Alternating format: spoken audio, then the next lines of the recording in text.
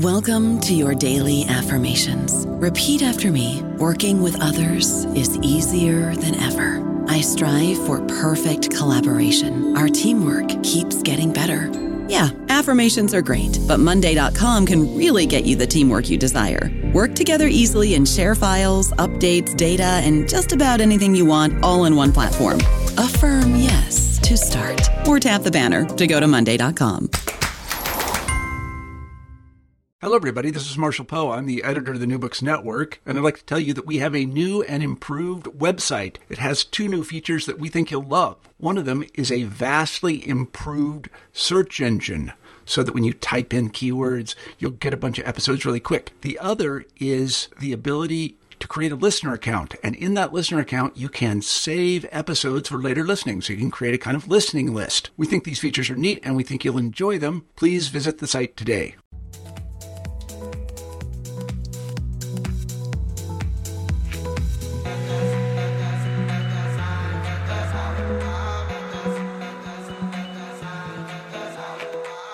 Welcome to New Books and Buddhist Studies with Alex Carroll.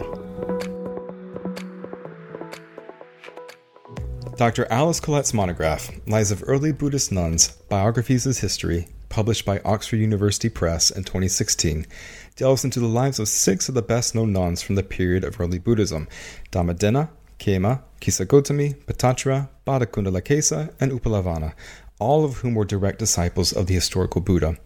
Collett does the thankless task of sorting through the biographical information scattered throughout the canonical and commentarial literature to present a richly textured account of these 6 extraordinary women's lives.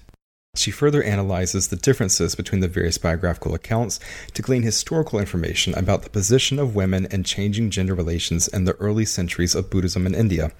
One of the main contributions of her monograph is the finding that women were treated more favorably in the Pali Canon than is commonly presented.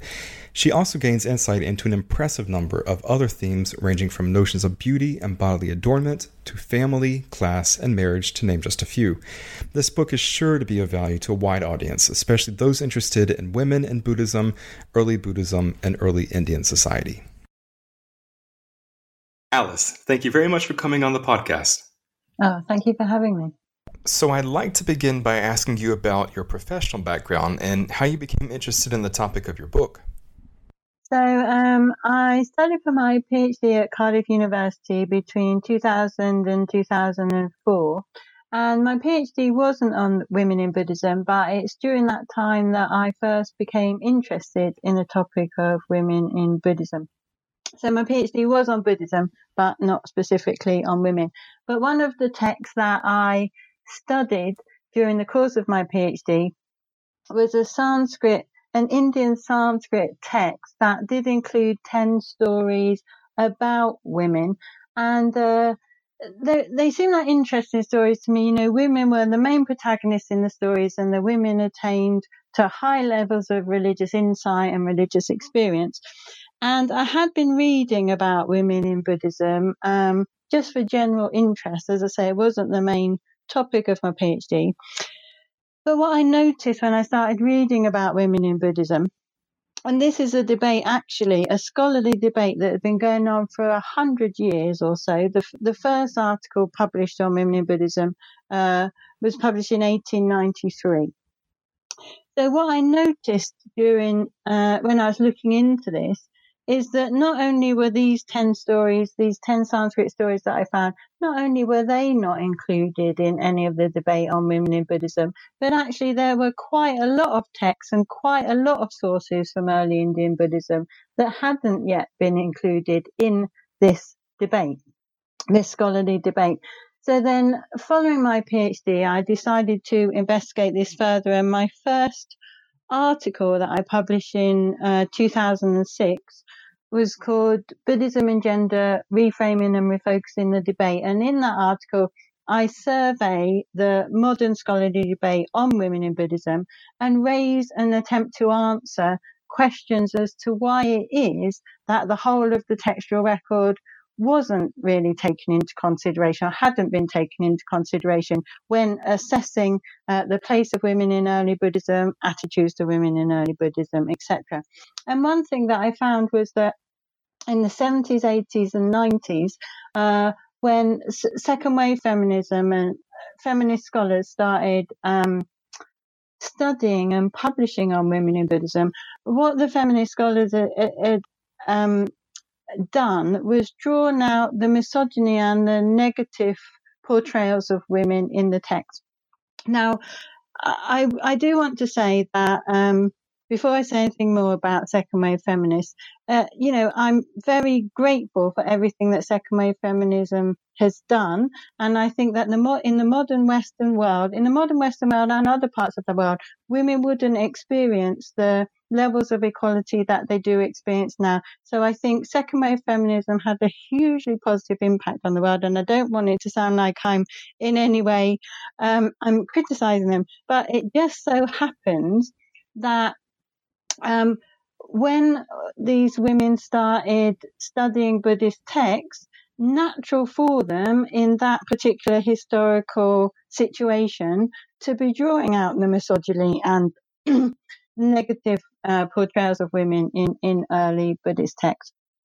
So what I found and what I've been doing during my scholarly career, since I first started publishing on women in Buddhism in 2006, I've been focusing on what's positive in the textual record in relation to women in Buddhism. And actually what I found is there's a huge amount that's positive. And what I said actually in my 2013 edited volume is, and this is my belief, I'm not so surprised about negative attitudes to women portrayed, depicted in early Indian Buddhist literature, because this is an ancient civilization with traditional values. So all the negativity doesn't surprise me, but all the positivity does. All the positivity to me is absolutely fascinating to be from a historical milieu, the historical milieu that it comes from. It's so interesting to see that we have so many names of Buddhist nuns, so many names of Buddhist laywomen, and so many stories of them, and even apparently poems authored by them. So the majority of my scholarly career to date, with regard to publishing and research, as I say, been focused on attempting to draw much more attention to these positive portrayals and accounts of women in early Indian Buddhist literature. And the monograph is one of my main attempts to do that. The monograph we'll be talking about now. What are the sources for the nun's biographical information that you use within the book? So the sources range potentially over a 1,000-year period. So it is debatable and often debated in Buddhist studies scholarship the extent to which any of the extant sources we have do actually go back to the time of the historical Buddha. My view is that some of them do potentially date back to the time of the Buddha. All the texts that we have now would have been transmitted orally from the time of the Buddha, and then at some point they were written down. So in both the oral transmission process and the manuscript transmission process, things change. Stories change, biographies change, for instance, as we're talking about now. Even the teachings might change somewhat. So things change, of course, but I think some of what we have, certainly we can say, would go back to the time of the Buddha. So some of these sources that I'm talking about, that I'll be talking about today, that I talk about in the book, I think do potentially go back to the time of the historical Buddha, particularly some of the poems of the nuns, which is a text called the Therigatha. And there are other episodes and other accounts of the nuns that I'll talk about from the earliest strata of the Buddhist canon, and some of that does potentially go back to the time of the Buddha. And actually the 6 nuns that I'll be talking about, who I focus on in the book, are considered to be direct disciples of the historical Buddha. So that's the earliest sources, the early canon, and then also the biographies that I focus on in the book. The first biographical accounts come in a text called the Apadana, which is generally considered to be post Ashokan. So Ashoka was an important Buddhist king from the Mauryan period. So these texts date to around about the 2nd or 1st century BCE. Then we come to the commentaries, which is commentarial literature which provide exegesis on the Buddhist canon. So attempt to provide some explanation for the canon. And these commentaries date from around about the 4th to the 6th century CE. So those are the main sources that I use in the monograph. Are there any other problems or inconsistencies with the text that pose a challenge to the researcher? Many, yes, many. So I guess the main thing to say with regard to my book, focus on in the book, is that although we have the names of these nuns and stories associated with them and poems apparently authored by them, we cannot be definitely sure that any of these women were actually historical women who lived. So what we have in these range of texts, and I'll say a bit more about this when we come on to talking about the individual nuns. So in one example, actually, we have in a Pali source, a biography attributed to one nun, and then in a Sanskrit source, the biography is attributed to a different nun. So we don't know if these names that we have and these biographical accounts we have definitely relate to historical women, but potentially they do. Let's just imagine for a moment that some of these early Buddhist nuns, maybe some of them didn't actually exist, or maybe some of them have been mythologized over the centuries. Can we still draw historical lessons from their stories? I wouldn't say that they were mythologized, actually. I would say that, how would I put it? I would say it's more like these are likely to be examples of how the lives of Buddhist nuns were at that time, even though we can't be specific enough to say certainly a woman such as Dharmadina lived. Certainly there was a disciple of the historical Buddha called Dharmadina. So we can't say that certainly, but I think that the struggles that these women face, their characters, their qualities, their attributes, certainly generally I think we can say that these things do give us some indication of the lives of women in early Indian Buddhism during the time of the Buddha. So the format of your book presents an interesting opportunity for us to do something a little bit different than what we normally do on the podcast. I'd like to invite you to walk us through each one of these nuns' biographies one by one and to talk about what they can reveal to us. I believe the first nun that you discuss in your book is Dharmadina. Mm-hmm. Would you be able to tell us about her, please? Yeah. So as I've been saying, then there are different versions of these accounts of the nuns, and the texts aren't always consistent.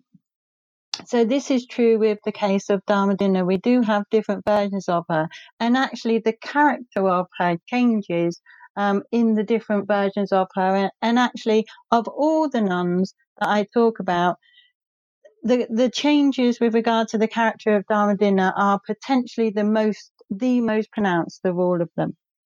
Some of the others do change quite significantly as well, but there are very, very pronounced changes with regard to the character of Dharmadina and how she's portrayed, particularly if we compare an account of her in the earliest strata of the canonical literature with the commentarial accounts of her. So in the earliest strata of the literature, there isn't a biography of her. The first biography is in this later canonical text that I mentioned already, the Apadana. But in the earliest strata of the canonical literature, there is an account of her which portrays her as a brilliant teacher with a profound comprehension of the teachings, and is an account of her in dialogue with a lay follower called Visakha, who poses questions to her, and she answers his questions fully, completely, comprehensively. So in this early account of her, that she's just presented as this Buddhist nun who teaches male lay followers and is a very accomplished teacher. There's no account of any of her personal life or of her having had a husband prior to the time that she became a nun. Then we come on to the later canonical text, the Apadana, where we find her first biography. Now, in this biography, there's just one brief mention of her husband, her having had a husband before she became a nun. So if we go then to the later commentaries, here we find her husband figures very centrally in her biographies. And here we see a very significant shift in the character of Dharmadina as portrayed in these texts. So here she becomes very subservient to her husband, and her husband is now Visakha, this same lay follower who is posing questions to her in the earlier discourse, the earlier debate. So in the commentary, she changes from being this brilliant teacher with a profound comprehension of the teachings to someone subservient to her husband who follows him into the order. So according to the commentarial account, Visakha, her husband, is the one who meets the Buddha first and becomes a follower of the Buddha.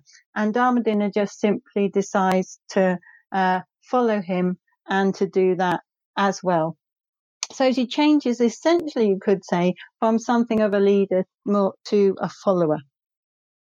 Also, one account even relates specifically how he takes her to the nun's dwelling in order to become a nun, and goes into some detail and says such things as he bathes her, he adorns her with all her ornaments, and takes her in a golden chariot through the city to the nuns' dwellings. So here, as I say, we see a real lack of agency with regard to Dharmadina herself. She doesn't do any of these things herself. Her husband does all these things for her and takes her. And then finally, with regard to this loss of agency we see with Dharmadina in the commentaries, in one of the commentaries, her character as this brilliant teaching with a profound comprehension of the teachings is entirely undermined in one commentary, which says that the Buddha in his omniscience essentially put the words in her mouth, and she was able to give that teaching because the Buddha, through his omniscience, was really working through her, and so they're the Buddha's words really rather than her own. So that's how the different versions of the biography change. The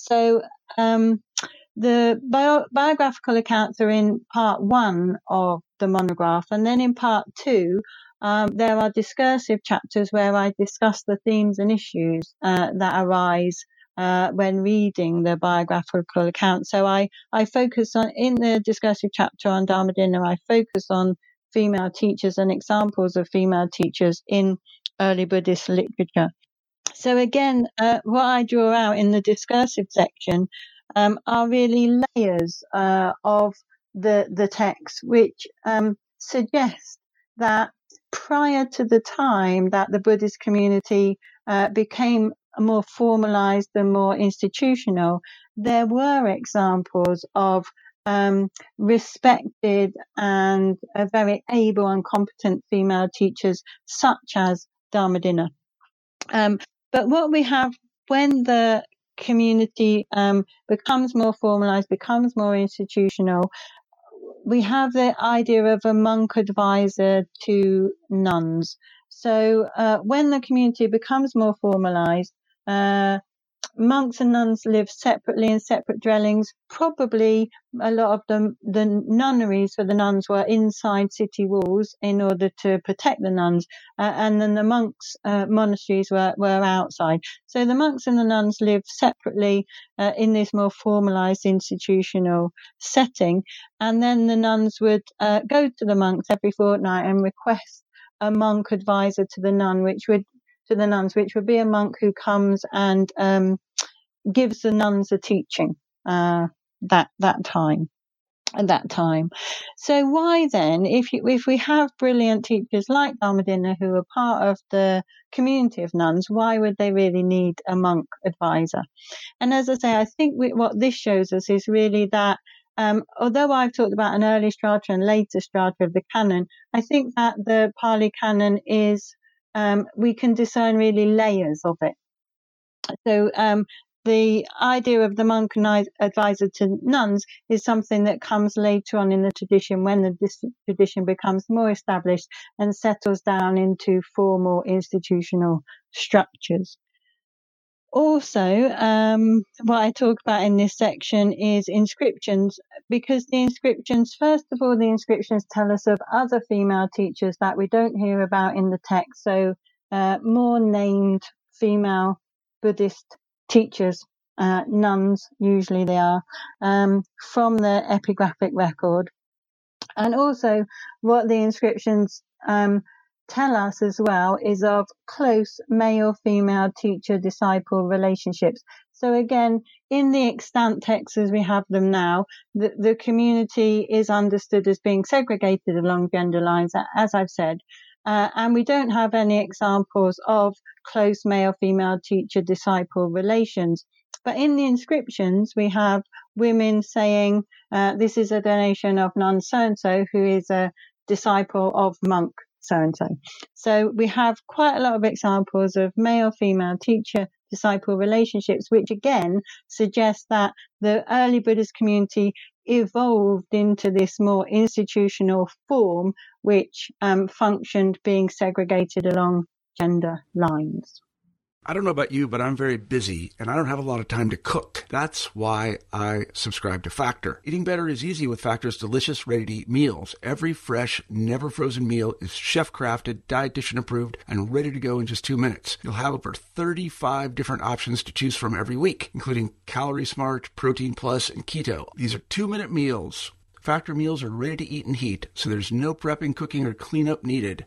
They're flexible for your schedule. Get as much or as little as you need by choosing your meals every week. Factor is the perfect solution if you're looking for fast, premium options with no cooking required. Sign up and save. We've done the math, and this is important. Factor is less expensive than takeout, and every meal is dietitian approved to be nutritious and delicious. Head to factormeals.com/NBN50 and use code NBN50 to get 50% off. That's code NBN50 at factormeals.com/NBN50 to get 50% off. Next up, we have the nun Kema. And this was a particularly interesting chapter in your book, I thought. You talk about how one of the central themes in Kema's biography is her obsession with her own beauty, and how her story reveals that in ancient India, it wasn't the naked body that was seen as beautiful, but the adorned body. Is that right? Yeah. So Kema's story, her biography, is a story of a woman obsessed with her own beauty. So unlike Dharmadina, who I've just been talking about, there are some varieties in the biographies of her, but her biography does remain fairly static, actually, throughout the different versions and different retellings of it. So the story is that she's married to King Bimbisara, who is himself a follower of the Buddha. And she is, as I say, obsessed by her own beauty.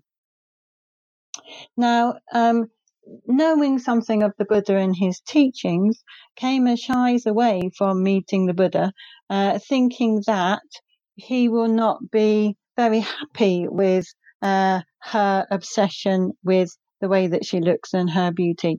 But her husband, Bimbisara, decides to plot to try and get her to meet the Buddha, as he thinks if this happens, this will have a positive impact on Kema.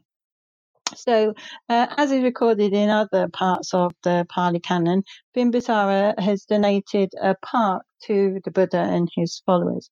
So what Bimbisara does is he gets singers to sing songs of the beauty of the park to his wife, and then she decides that she would like to visit the park and see the park for herself. So she goes there, and eventually, whilst in the park, does meet the Buddha. And as I say, even in these biographies where the story arc is generally the same, there are minor details, and how Kamar comes to meet the Buddha in the different versions does vary slightly, not in ways that are particularly significant, but I'm just pointing it out to show you that even when a biography remains quite static throughout the tradition, we do see minor differences in the different versions. In all versions, anyway, she does eventually meet the Buddha. Now, the Buddha, again, with his omniscience, knowing and seeing and understanding Kamar's nature and her obsession with her beauty, decides to give her a teaching that he thinks will help her. So he creates an apparition of a beautiful woman fanning him. And again, there's another slight difference in terms of Kamar's response to this beautiful woman that she sees fanning the Buddha. In some responses, in some versions, the way that she responds is seeming to say, oh, well, maybe the Buddha isn't as bad as I thought he was, kind of thing. But then other versions, she really just goes into a kind of mental state of self-depreciation where she compares herself to this stunning beauty, this apparition the Buddha has created, and thinks, oh, I'm not even a 16th part as beautiful as this beautiful woman that stands before me. And then the teaching is that the Buddha then makes this apparition decay in front of Kamar's eyes. So the apparition goes from being this stunningly beautiful woman to an old, decayed, ugly, wrinkled woman with broken teeth and white hair. And seeing this, Kamar, it has the desired effect on Kamar, and Kamar has a profound religious experience and realizes the truth of impermanence, which is a key teaching, certainly in early Buddhism. And so she decides to become a follower of the Buddha. And so that's the basis of the biography. So in the discursive chapter on this, I focus on female beauty and what it means in this context. So a significant amount has been written about the female body in early Indian Buddhism and women's bodies as sites of desire, particularly from a male perspective, that monks would do well to avoid women if they can, so that they are not caught up in their sexual desire for the women. So what I attempt to do in this chapter is to shift our understanding slightly of what's being said about the female body here, and draw out that in each case that the female body, in the majority of cases where women are talked about as being desired by men, it's the adorned and ornamented female body that is put forward as the problem, as the site of the desire. So it's not any woman's body. It's certainly not something like the old and decrepit women's body that the apparition turned into, but it's an adorned and ornamented female body. So what I draw out in this chapter is that in this ancient Indian milieu, ornamentation was considered to be an aspect, an important, and even defining, you could say, a defining aspect of beauty, but importantly, not just female beauty. So men adorned themselves as well. Men ornamented themselves as well. Men wore makeup as well in this particular setting. So I talk about a few examples demonstrating that men ornamented themselves in the same way that women did. One of the ones that I think might come across as slightly humorous to modern Western ears is a poem of a Buddhist monk who's lamenting how far the noble Buddhist community has fallen since the time of the Buddha and how lax it has become. And he says that the monks are even adorning themselves like courtesans. So given the stereotype that we have of a Buddhist monk in the West, that might sound odd. It might sound odd to imagine that a monk might be adorning himself in this way. But if we remember that the monks might come from wealthy sectors of ancient Indian society where they were brought up to think that adorning themselves and making themselves up would be just a regular part of their lives, as it were, then this maybe isn't so unusual as it might sound to us.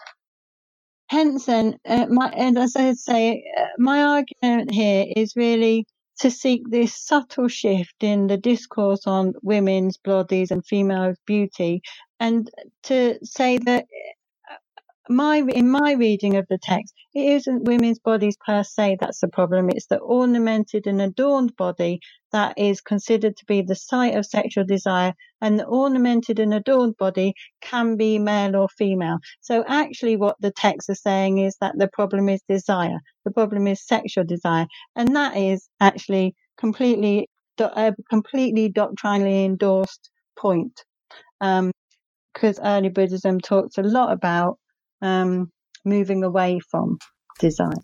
Next, we have the nun Kisagotami. What can she tell us about female wanderers in early Buddhism? Kisagotami's biography focuses on grief and focuses on her life prior to ordination, as the others do. But what I draw out in the discursive chapter is elements of accounts of her which suggest her to have been a very committed female ascetic, female renouncer. So I just say a little bit about her biography before I get onto that. So her biography focuses on grief and particularly the loss of a child. And again, as with Kama's biography, this one remains fairly static. However, Kisagotami's biography does get confused with the biography of the next nun that we're going to talk about, which is Patachara. So both of these biographies focus on grief. With Kisagotami, it's the loss of a child that causes her grief. With Patachara, it's a loss of multiple family members that creates her grief. So as I said at the beginning, sometimes it seems like the biographies of these different nuns can get intertwined and confused with one another. And this is the clearest example. So there are examples of that in the Pali literature, but the clearest example of this is that Patachara's story in the Pali is said to be Kisagotami's story in an important Sanskrit text. So the same biography is said to be in one source of the story of one nun, and in another source the story of another nun. So this is an example of what I was talking about at the beginning of how convoluted these texts can get in regard to recounting apparently historical accounts of women. So the story of Kisagotami, the teaching that the Buddha gives her, and this main part of the story arc that stays the same in all versions, following the death of her child and her profound grief, she meets the Buddha, and the Buddha asks her to bring him a white mustard seed from any house in the village which has not experienced death. So she goes knocking from door to door, and at every door, every person she meets says, yes, we've experienced death in this house. Yes, there's been death here. Yes, we've had a loss. Yes, we've had a death. And what she learns from this, as I say, is the truth of impermanence, that death is inevitable. So again, this teaching of the Buddha has the desired effect, and Kisagotami becomes a follower of the Buddha. Now, one thing that's said about her, and what I talk about in the discursive chapter on her, is that she's said to become a wearer of coarse robes. So all of these nuns that I'm talking about, and the other nuns from early Indian Buddhism, would have been typically, they shave off their hair and they wear robes. And it's said sometimes that the robes are made of scraps of material which might be rubbed in the mud and roughly sewn together. And for the nuns to dress like this, similarly to the monks, this is an indication of their renunciation. So renunciation of family ties and social responsibilities, renunciation of the world in pursuit of their quest to attain nirvana or awakening. So Kisagotami being said to be someone who's aware of coarse robes indicates that she's particularly committed to her ascetic practices. So therefore, in the discursive section, I discuss nuns and the social identity of these shaven-headed, rag-robe-wearing women. So such women would have at first, when Buddhism began and people first started seeing these women with their shaven heads, with their robes, these women would have looked quite odd to people, probably. There are many strictures on the norms that prescribe women's lives in ancient India. A woman would normally, as a child and a young woman, would live with her family and be under the guardianship of her father, and then she would marry and typically go and live with her husband's family. So women would always be under the guardianship of one man or another. So these nuns then, who have rejected such a life and rejected all of this ornamentation and ideas of beauty and making themselves up, etc. Women who have rejected all of this might well have appeared really quite odd in this particular milieu. So in this chapter then, I compare this social identity of nuns with and the social status of nuns with another group of women who I would call non-normative women. So other women living outside of these expected roles, domestic roles for women, and that is prostitutes. So it might seem at first strange to be pairing Buddhist nuns alongside prostitutes, but as I say, these are the two sorts of groups of women who don't live according to prescribed and expected domestic and family roles. And so what I attempt to show in the chapter is that throughout this period of early India, both some groups of nuns, particularly the some groups of prostitutes, particularly the high status prostitutes, and the nuns at another time, each group at some point does enjoy positive social status and what seems to be an established and a fixed social identity. At some point during this period, both high status prostitutes do and nuns do, but neither group do in the whole of the period that I'm talking about, that I focus on in the book.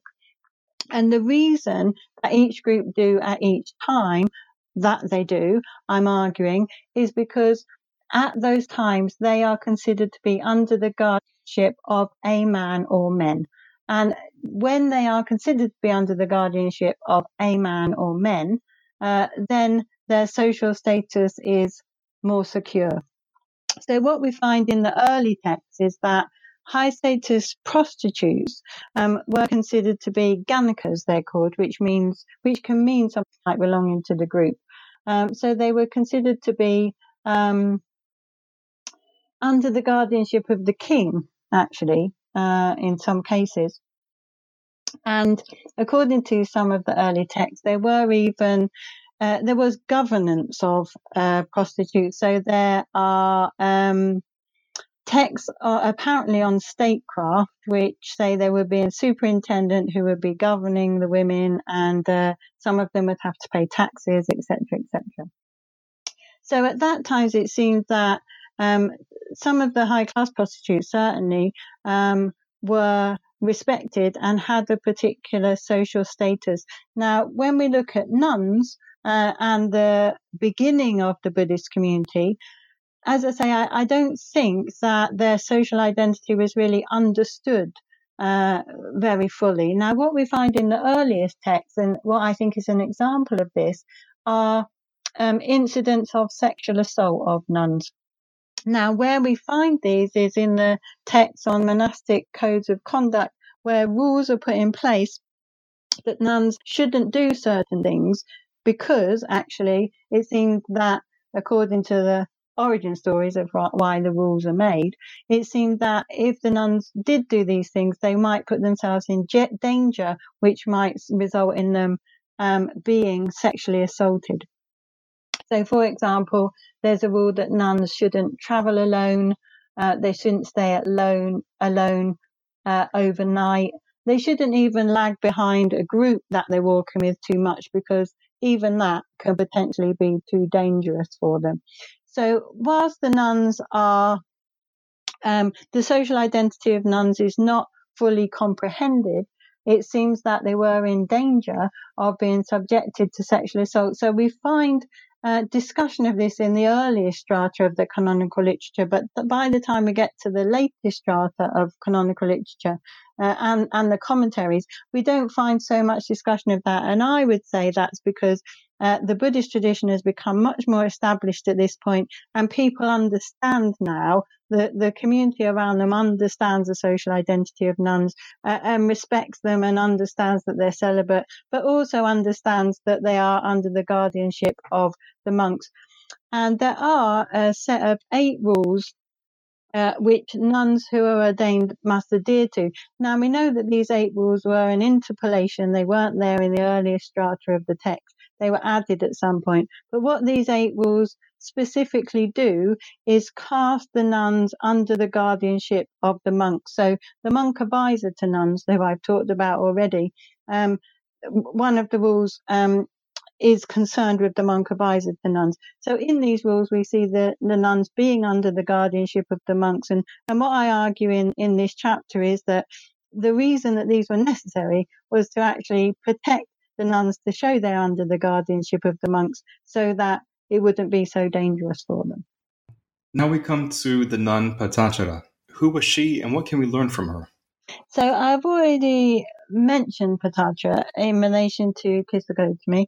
So as I said, this is another biographical account which focuses around grief. But actually, the most interesting part of it, from my point of view, and the part of it that I talk about in the discursive chapter, is that in this instance, we have a young woman who goes against her parents' choice of husband for her, and essentially runs off with an unsuitable man. So again, I think this is something we might not expect from a woman in an ancient Indian Buddhist community with very traditional values.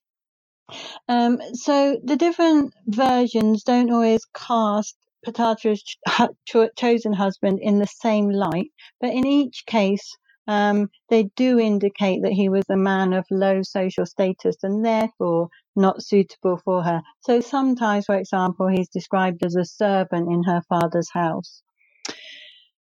So following the time that she decides to run off with him, she has 2 children. So she decides she wants to return home to see her family. And when she does this, a storm erupts. And as she walks on in the storm, going home, her husband is killed by a snake. Then, attempting to return home alone, one of her children is carried off by a bird of prey, and the other one swept away by a flooded river. Continuing on then to her parents' home, she learns that her family home has also been destroyed in the storm, and her parents and brother are all now also dead. So according to some of the later accounts, as a consequence of this intense grief that she feels, she loses her mind and begins to wander around in a naked, grief-stricken state. So the earlier account in the Apadana doesn't say that. It just has a few, maybe a verse or two about her response to this grief that she feels. But in all accounts anyway, she eventually meets the Buddha, who speaks to her with words that deeply resonate with her. And again, exactly what he says is different in the different accounts. But he speaks to her in words that resonate with her every time. And again, she becomes a follower of the Buddha. So as I mentioned, in the most interesting part, as far as I'm concerned, of Patachara's biography, is that she rejects her parents' choice of husband and runs off with an unsuitable man. So this again, I think, highlights female agency, which I talked about earlier.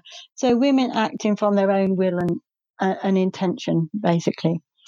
So, and Patachara is not the only one of the nuns that I talk about in the book who chooses her own husband. So the nun that I'll come on to next, Badakundalakesa, also chooses her own husband.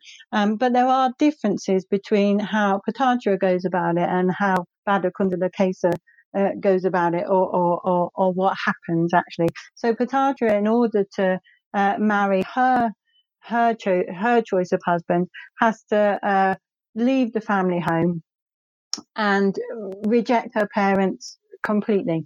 Badakundalakesa, on the other hand, she persuades her parents to agree to her, again, very unsuitable choice.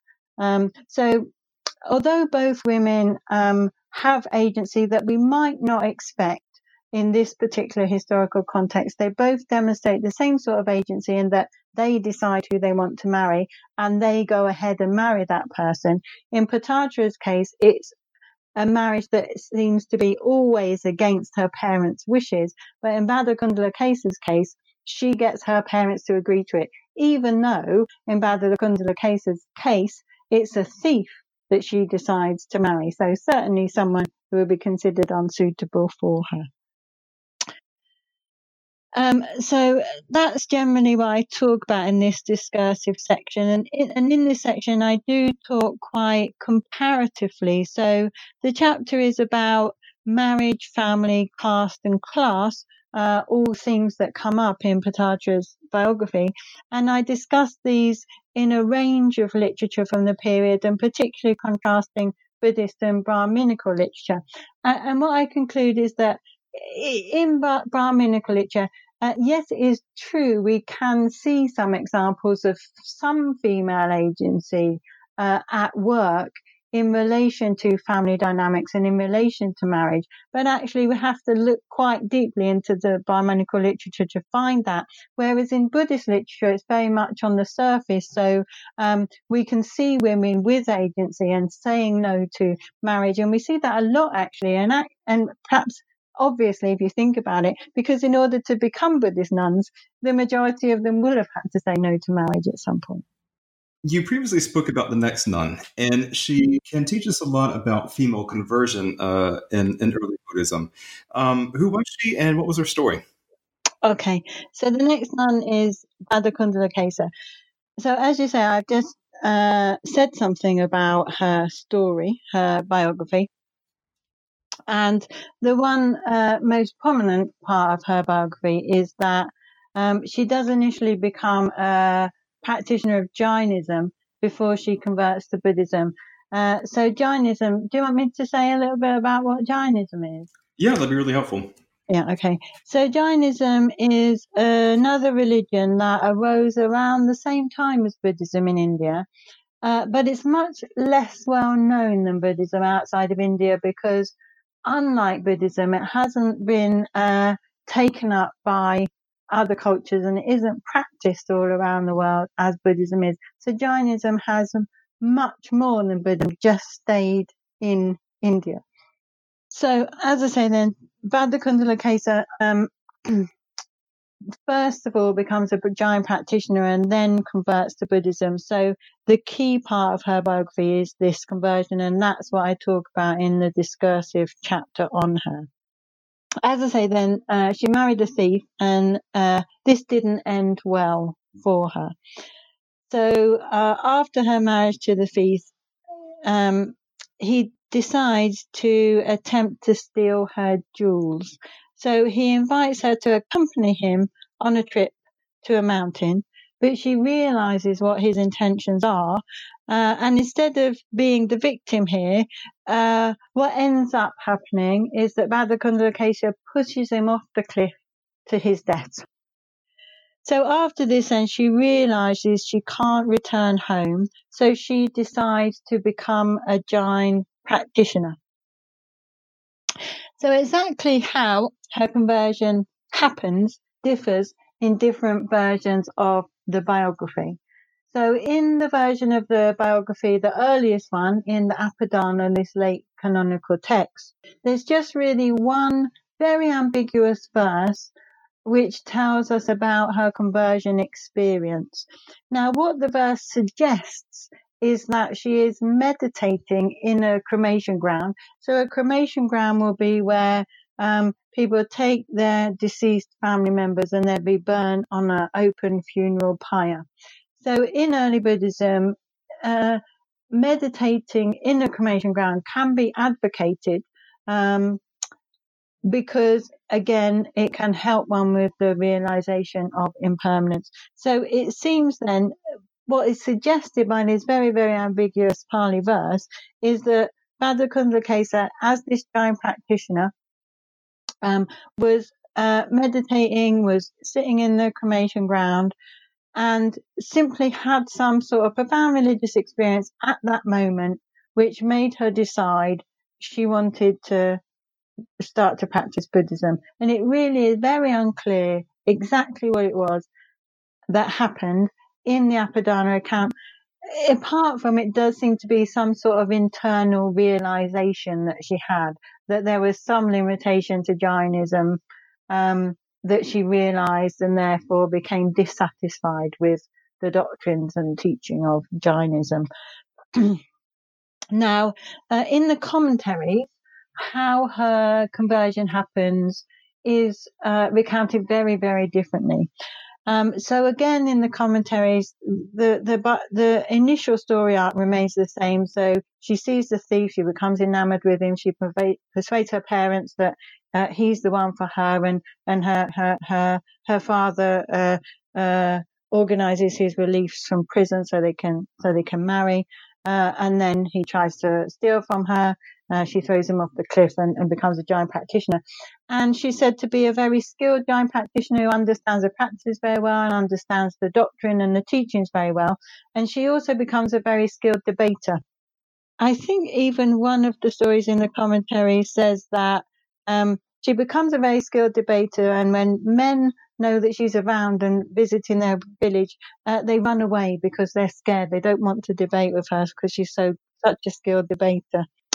So what we have is an account of her whereby she goes from village to village looking for people to debate with, and she'll place, as she gets to each village, she'll place a stick in a heap of sand somewhere at the village boundary or border, so people know that she's there, and if anybody wants to debate with her, they are to push the stick over. So eventually, Sariputta, who's one of the chief male disciples of the Buddha, comes along and enters into debate with her. And it's through this debate with Sariputta that she is converted to Buddhism and then again becomes a follower of the Buddha. So as I say, very, very different accounts of how our conversion happens in the canonical biography, the commentaries. And I think one of the reasons for this is because the Apadana was composed during the time that Buddhism was flourishing in North India. So we don't have, I mean, in the canon overall, we don't have as many conversion stories, or we have barely no other conversion stories of females from Jainism converting in this way. And we don't have that many of men either. I think part of the reason for that is that when we start to get these biographies in the later canon, during this time, Buddhism is flourishing in North India to the extent that conversion isn't that much of an issue. And what we find instead in these biographical accounts is a sort of assumption that if one hears the teaching of a Buddha, one's naturally just going to become a devotee. So conversion doesn't really seem to factor in as much as one might imagine it would in these biographies. So then if we move forward to the time of the commentaries, different time, different place. So the commentaries potentially written in South India or maybe Sri Lanka, 4th to the 6th century CE, so centuries later. So at a time, and if we are talking about India, at a time where it seems Buddhism wasn't very popular in South India. So during this period of religious history of South India at that time, we have more evidence of Jainism than Buddhism. So this suggests that then, if Buddhism is the minority religion, there would be more of an interest again in conversion, and in conversion via debate, as we see happening with Bhadrakunda Kesa's biography, So these different accounts of how conversion takes place and what happens may well be to do with the different historical contexts within which these stories were created. And one last thing that I'd like to say about Bhadra Kesa is that she is linked to South India in a way that none of the other nuns that I talk about are, because there is, a text in the Tamil language, which is one of the languages of South India. So a version of her biography written in the Tamil language. As I say, we don't have any for any of the other nuns written in a version written in the Tamil language, and that text is sadly lost, but chunks of it are still extant in other Tamil literature. Last but not least, we have the sixth nun, Upalavanna, and you speak about female characteristics vis-a-vis men and what we can learn about that from her biography. So yeah, Upalavanna, very interesting character, and as I say in the book, I think that she seems to have captured the imagination of Buddhist authors throughout the centuries, much more so than any of the other nuns, and I don't know the reason for that actually. But what we find in the Pali literature and other contemporaneous literature and in other traditions, we find multiple accounts and episodes and depictions and stories of Upalavanna. So in part one of the monograph, where in the chapter on Upalavanna, with the other nuns, the biographies are stable enough that I've been able to just tell essentially one account of the biography, but this section on Upalavanna is divided into 5 sections in which I tell 4 different biographies, all of which appear in the Pali sources, and then the 5th section is on lots of other different accounts of her as well. Yeah, so there's more on her than any of the other nuns. So perhaps the best known of her biographies is a story in which she's married to a king, and there are other wives of the king who all become jealous of her and plot against her. So as you mentioned, what I talk about in the discursive part of this chapter is female characteristics. So in all accounts of Upalavanna, interestingly, whether she is depicted as a devoted disciple of the Buddha, a loving wife, a caring mother, a captivating beauty, etc., she is invariably presented in a very positive light as a good and virtuous person. So this contrasts quite sharply with these jealous wives, who are the other main characters, and as I say, the one probably most well-known biography of her.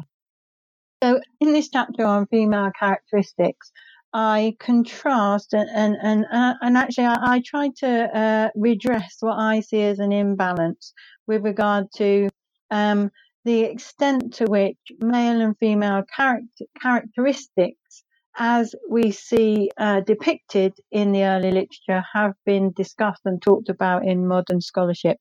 So going back again to the second wave feminists who are writing in the 70s, 80s and 90s, what we find with regard to this type of scholarly literature is women like the jealous and manipulative women that are depicted in Upalavanna's biography as these wives that are jealous of her. Women like this with these characteristics have been received quite a lot of attention in scholarly literature on women in early Indian Buddhism. And an unfortunate consequence of that has been now that the texts also do talk about very negative characteristics of men as well. But these actually, when I was writing the book, I couldn't find any scholarship that really focused on these negative characteristics of men that we find being talked about in these early texts.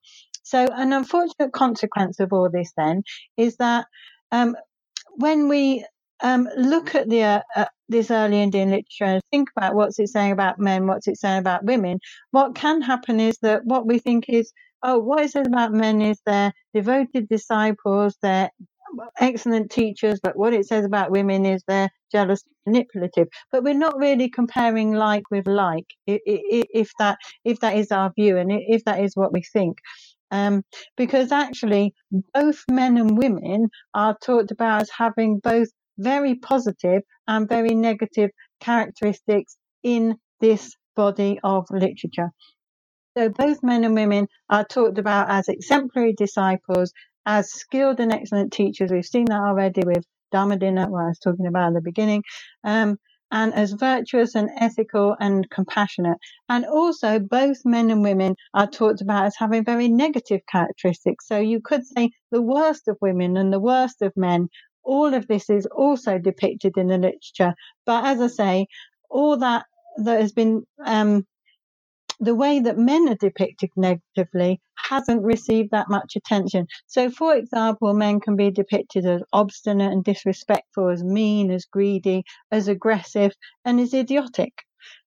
So what I hope people get from reading that chapter is to think about that when we are comparing what these texts say about men and women, to make sure we're comparing like with like, so that we see both men and women portrayed positively and both men and women portrayed negatively. And now, going through the 6 different nuns, they're very clearly very different personalities. They have very different biographies, and as a result, we can learn a wide scope of things from their biographies about the milieu in which they existed. But if we step back and we look at these 6 nuns' biographies as a whole, what lessons do they provide to scholars about Buddhist history, practice, and thought in general in ancient Indian Buddhism? So as I said at the beginning, the monograph is part of my overall kind of targets and objectives with regard to my contribution to research, which is to draw out these more positive portrayals of women in early Indian Buddhist literature.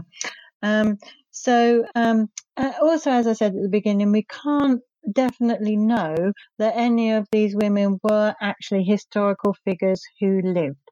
And as I said again, I think that what all this material does point us to is that what we find here in what are recounted as the struggles of women and their achievements, generally speaking, I think we can understand that to be the sorts of lives that women would have lived within early Indian Buddhism. So for my book, I asked Martin Seeger to write an afterword. Now, Martin is a specialist in modern Thai Buddhism and does write about women in modern Thai Buddhism, and he's just written a book on the same material that he discusses in the afterword to my book, and this is on modern biographies of Thai Buddhist nuns. So what he found, and what Martin and I found very interesting, is that all the same struggles that we hear about with regard to early Buddhist nuns, all the same struggles and all their same achievements are replicated in these modern biographies of Thai Buddhist nuns, which again, as I say, really I think shows us the potential that we have here in this early literature, in that it does seem to be indicating aspects of women's lives during that period. I'd like to ask you what projects you're currently working on and what you have planned for the future. So my current project, I'm working on another monograph, and in this one I'm spreading out, not just focusing on text, but focusing on a range of interpretable data, and not just focusing on women in Buddhism, but focusing more broadly on women in ancient India, early historic India. So this book, the working title is Women in Early Historic India, the Changing Political Landscape. So the innovation of this book is my attempt at periodization. So the book has 6 chapters, and each chapter focuses on a different ruling empire or kingdom or dynasty, and in the book I attempt to assess the place of women in that particular empire or kingdom. So for example, there's a chapter on the Mauryan Empire, one on the Indo-Greeks, one on the Satavahanas, a kingdom that ruled parts of North India. And as I say, I assess a range of data. So I'm looking at the epigraphic record, archaeology, numismatics, etc., as well as text. That's what I'm working on at the moment. As I say, again, not just on Buddhist women this time, but expanding out into women more generally and women's lives more generally during this period. You know, your book has been one of the best sellers in Amazon's section for religious history for quite some time now, and I think it's clear why that is. You take these 6 nuns' biographies as your starting point, and from there, you're able to glean so much historical information about such a wide range of topics that I think it can't help but appeal to a very wide audience. So I'd like to thank you again for coming on the podcast today and taking the time to present these women's lives and the interesting context in which they lived. Thank you. You've been listening to New Books in Buddhist Studies with Alex Carroll. If you're interested in learning about other new books in Buddhist studies, head over to newbooksnetwork.com or search for New Books Network wherever you get your podcasts. Audio used with permission from Musique Delicieuse and is taken from the song Small Flowered by Para Verkuva.